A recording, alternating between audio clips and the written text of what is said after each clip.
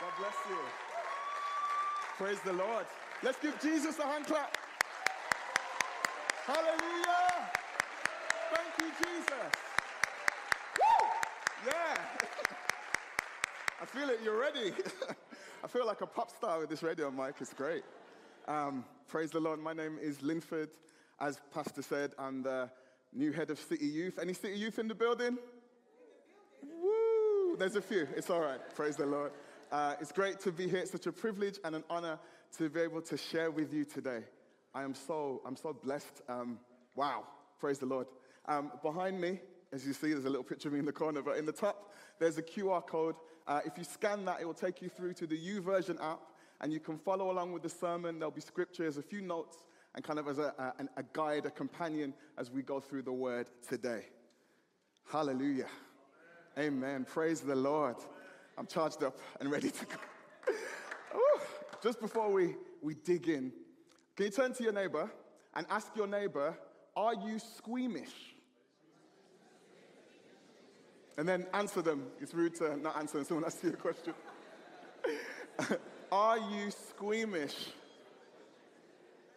Now, me, I am not squeamish. I love to watch Dr. Pimple Popper. Any fans in the house? You know, where they squeeze out the spots and they take out like the growth and the boils, or earwax extractions. Anyone else like that? No, it's just me. They dig in the ear and pull out all the earwax.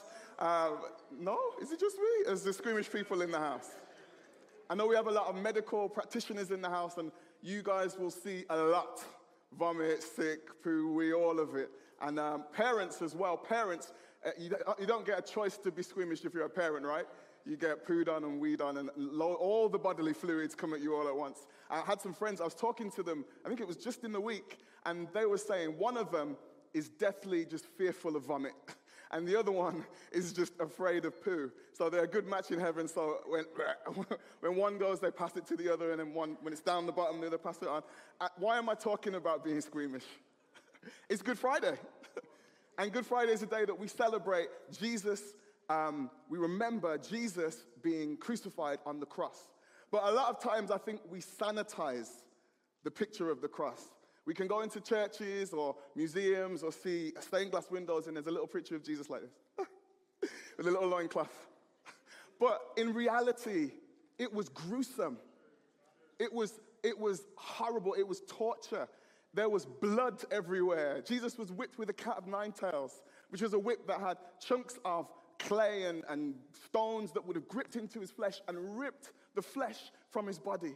He was beaten and bruised.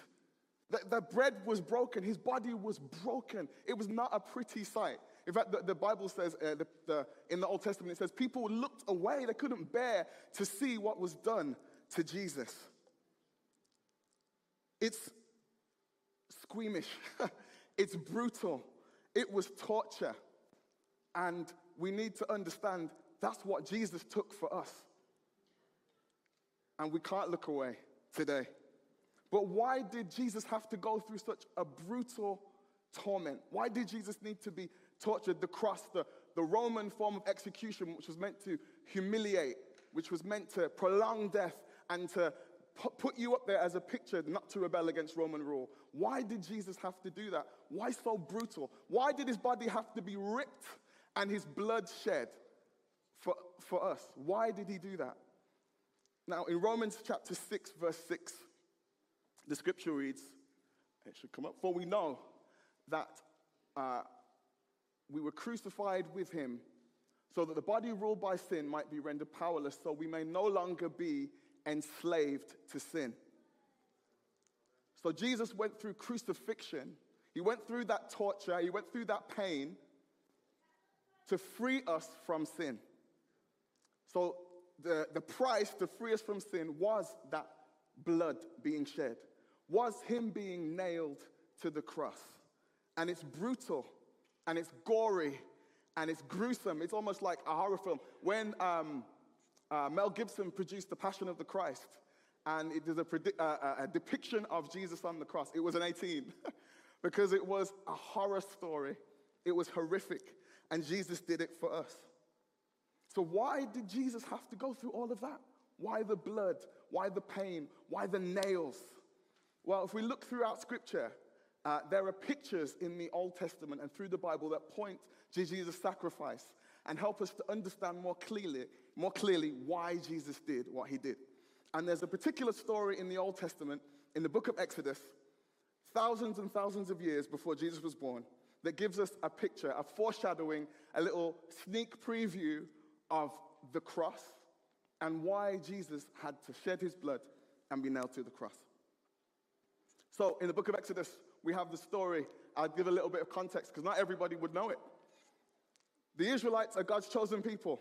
They're invited into Egypt and everything's good. They're prospering, they're thriving, everybody's happy. They're growing. They've got a little bit of land called Goshen, which is their area. It's cushy. But then there's a new Pharaoh in town who didn't know their ancestors, and he starts treating them badly. In fact, he enslaves them. He starts making them build bricks. He starts making them build up certain areas of Egypt. He starts whipping them and lashing them, working the fields. But in spite of all of that, they start growing. Their numbers don't diminish. God blesses them, and they don't die, they multiply. And even more and more of the Israelites growing, and Pharaoh starts to get a little bit scared, thinking if these people keep growing, they're going to rise up and take over Egypt. So what you do, kill all the males. He told to the midwives, kill the males. He said to his people, throw the males into the river. It was brutal, it was gory, it was horrific, the slavery imposed on the people in Egypt. The people cried out after 400 years of this slavery. They cried out, we need to be saved. God, have you forgotten us? But the Bible says that God had heard the cries of his people in Egypt, and he sent them Moses to go and deliver them. And Moses turns up and walks in and says, Pharaoh, let my people go. And he doesn't. And in fact, things start to get worse for the Israelites. They used to have to make bricks, and they'd use straw to make the bricks. But then Pharaoh says, now, because of this Moses geezer and all the trouble he's causing, take away the straw. So they have to make bricks without straw. He doubled or tripled their own workload. And I just feel today that sometimes we can get comfortable in situations that the Lord hasn't called us to be in. We get used to it. We get familiar with it. And even though it's not quite right, we can put up with it. And even though, we know it shouldn't really be here. I shouldn't really be with these particular friends. I shouldn't really be doing this. But we get used to it. We get comfortable and familiar. And sometimes the Lord causes a little bit of a shaking, a little bit of a stirring. He makes us uncomfortable to realize we shouldn't be in that place where we are. Amen? And I just sense today that God is shaking and stirring someone's heart. He's giving you a little bit, maybe you feel a little bit uncomfortable, maybe situations around you that you used to be able to do and feel familiar in, but God today is, maybe even through this word, is shaking and stirring you and turning up the heat a little bit to help you to be able to move. Amen? Praise the Lord. So Moses comes along. Pharaoh says no. So God now has to send 10 plagues to demonstrate his power over the gods of Egypt, to demonstrate to Pharaoh he's not messing around, and to bring deliverance to his people. So we know the plagues, there's locusts, there's flies, there's blood in the Nile, there's boils, there's gnats, there's darkness, there's all the 9 plagues. But the 10th plague, this is the kicker, number 10, was the one that did it. The 10th plague was the death of the firstborn sons. So Moses told the people, God is sending the 10th plague. And at this particular time, the angel of death is going to enter into Egypt. And the firstborn male of every household, even of the animals, was going to pass away. And that was the judgment on Egypt for their treatment of the Israelites. That was God sending judgment and also to bring deliverance to his people. But he gave a specific instruction to the Israelites to keep them safe from this plague. So we read in Exodus chapter 12, verse 22, Moses commanded them to take a bushel of hyssop and to kill a lamb and to use the blood of the lamb to paint the doorpost and the lintel of the house. I have a quick prop here to help me to demonstrate. Bear with me. Whenever I use props in sermons, they always go wrong, but help me today, Lord. So he's a killer lamb. Take the blood of the lamb, which is gory, which is brutal. Take the blood of the lamb and smear it on the doorposts and on the lintel of your house. Then, when the angel of death comes, it will pass over you, and you and your family will be safe. Amen? Amen. So, because of the blood on the doorpost, on the lintels, because of the gruesome death of the lamb and the gruesome punishment that was coming, passed over the Israelites, and ultimately it led to their release from captivity. They were instructed to cook the lamb, to eat it, to drink wine, and that was the first Passover, which is what Jesus was celebrating that night before he died, and that we remember as well when we take the Lord's Supper and communion. So what does this, what does killing lambs, death of firstborn, the Egypt slavery, what's that got to do with us? I hear everybody asking that question. See confused faces in the crowd, and there's a few people like, oh, I know. Well, that picture of Israel, God's people whom he loves, in Egypt, in bondage, in slavery, is a picture of us, of humanity. It's a picture, a metaphor of God's loved people trapped and enslaved in sin. In John chapter 8, verse 34, Jesus says, "Truly I tell you, everyone who commits sin is a slave to sin." If you do it, you don't just do it, it controls you. And Romans 3 verse 23 reminds us that all have sinned. Every single one of us. Everyone is guilty and have fallen short of the glory of God.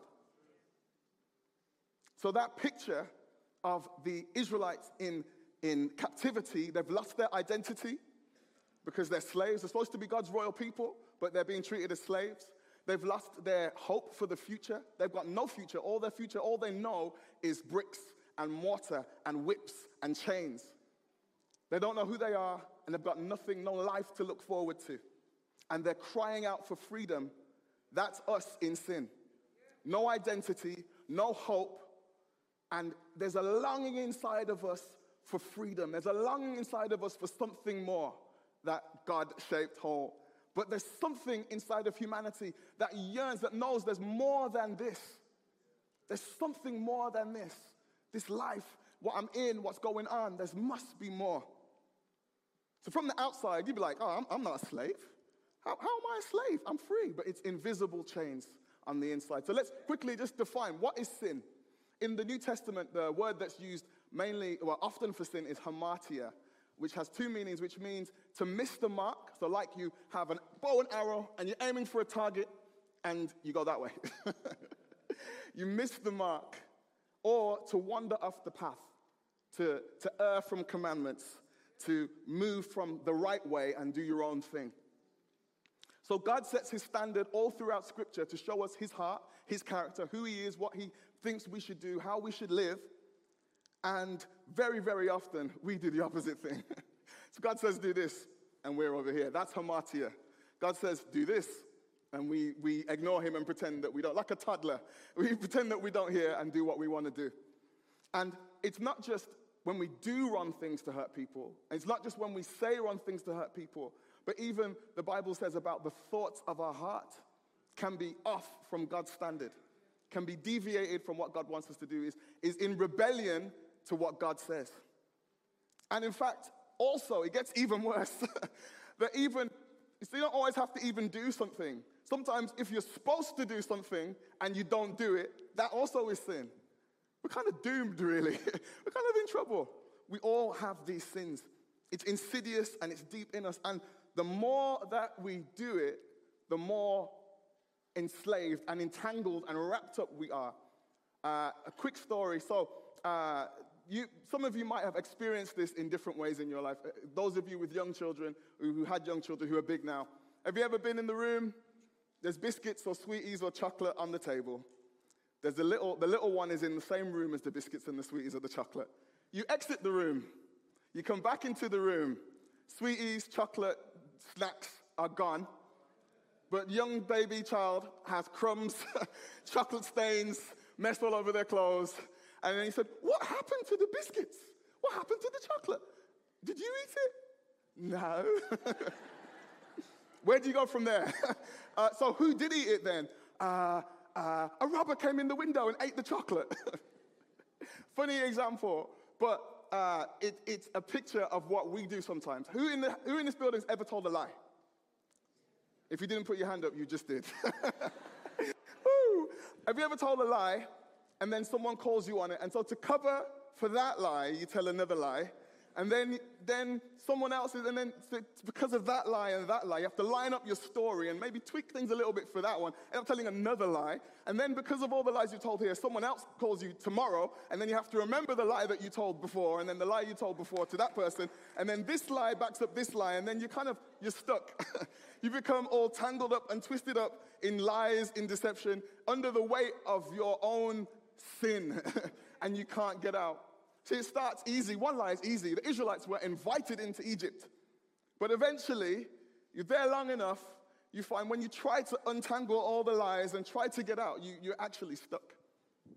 This is what sin does to us. When the things that we do, the things that we say, the desires of our heart, they entangle us and trap us and ended up ruling over us like Pharaoh, keeping us in prison, enslaved to sin. Romans 6 verse 23 says, the wages of sin is death. So there's a consequence for those sins. There's a consequence for those actions. We can't just get all tangled up in there. There is a punishment to pay. There is a judgment. There is an end point. And we will be held account for every time we've deviated from the path, missed the target, rebelled against what God has said. But today is Good Friday. Today is Good Friday. Today is Good Friday, and it's good because Jesus died to free us from that sin. So just as the Israelites, when they were trapped in Egypt in sin, and the punishment, the death, the judgment was coming, the blood on the doorpost and the blood on the lintel allowed that judgment and that death to pass over them. So now we as believers, Jesus died on the cross. Demonstrate. Woo. Jesus died on the cross, and his blood shed for us on the cross. His body broken, the wounds, that blood that seeped from his body from the whips and the beating and the spear, that blood can cover us so that the weight of our sins and the judgment we deserve can pass over us and go to the firstborn Son, Jesus Christ. The Son of God, firstborn of all creation, through his blood shed, became like that doorway of safety that we can run into Christ and be safe. Hallelujah. Hallelujah. Hallelujah. Because of the blood of the Lamb of God, Jesus became the Holy Lamb. So as the lambs were slaughtered, Jesus was beaten and bruised. His blood leaked and applied to the cross so we can be free. Hallelujah. Hallelujah. Sorry, I get excited because I have freedom in Jesus. Hallelujah.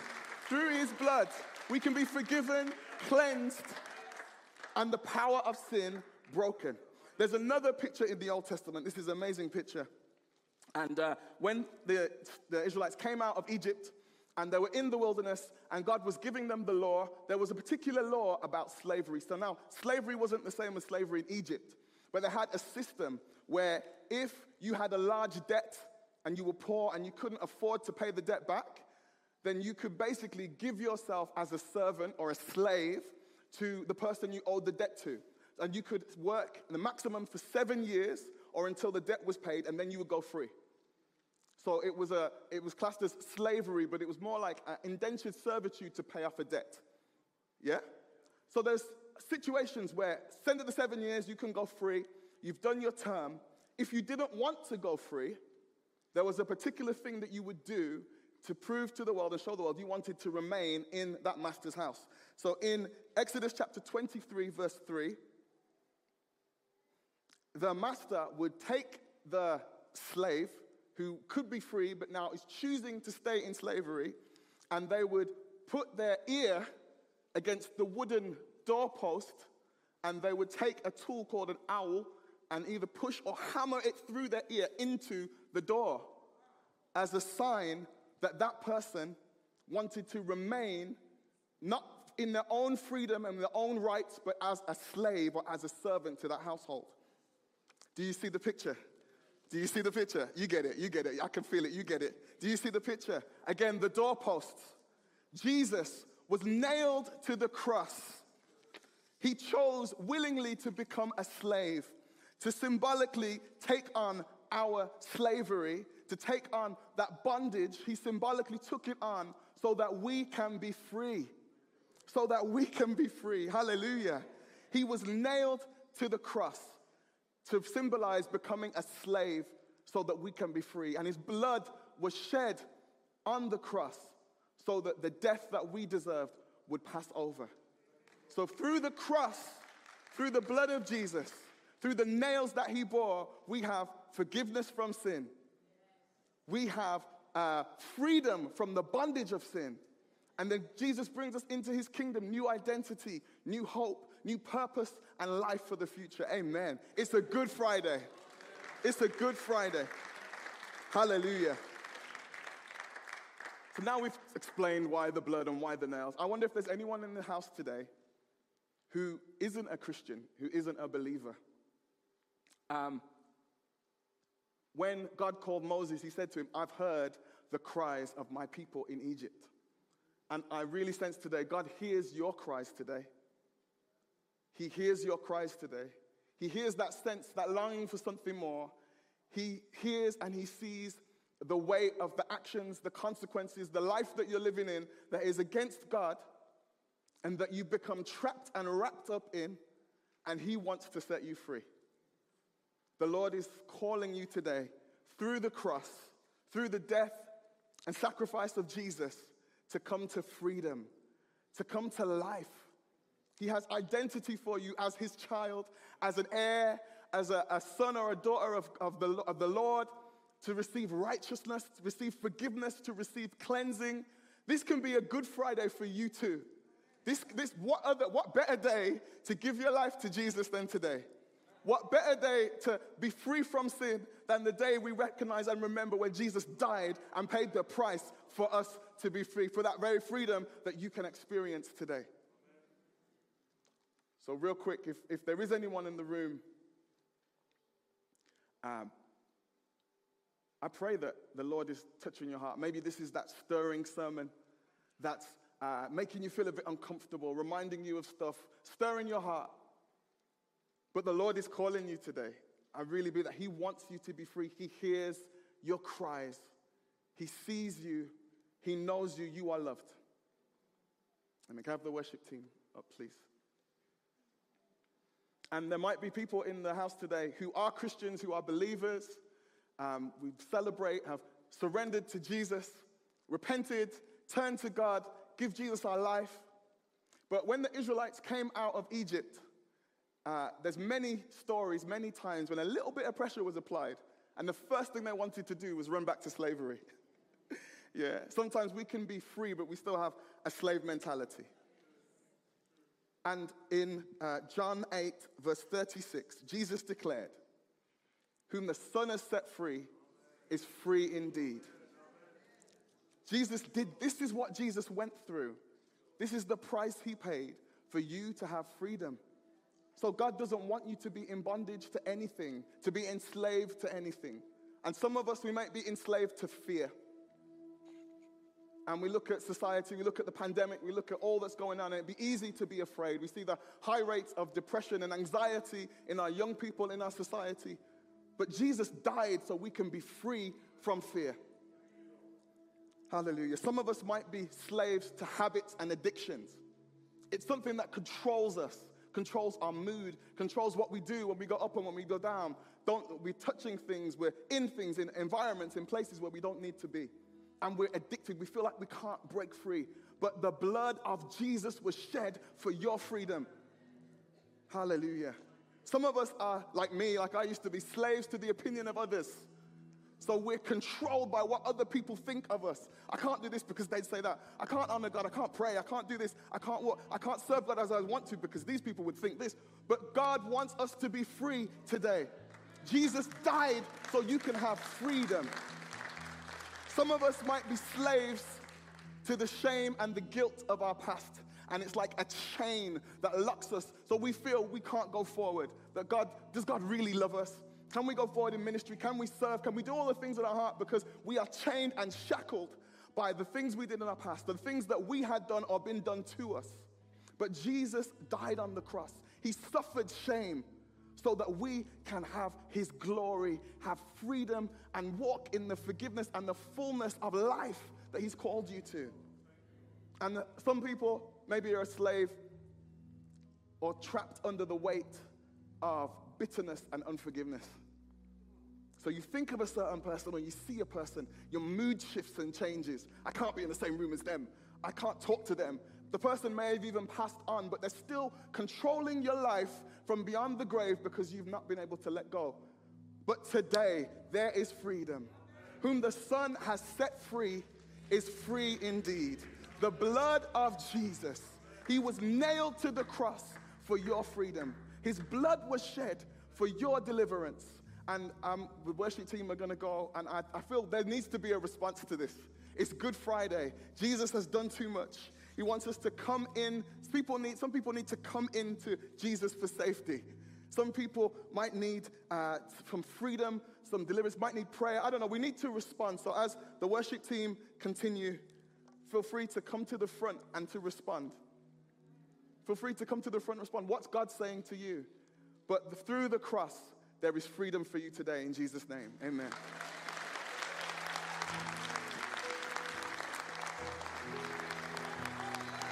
Thank you, Jesus. Thank you, Jesus.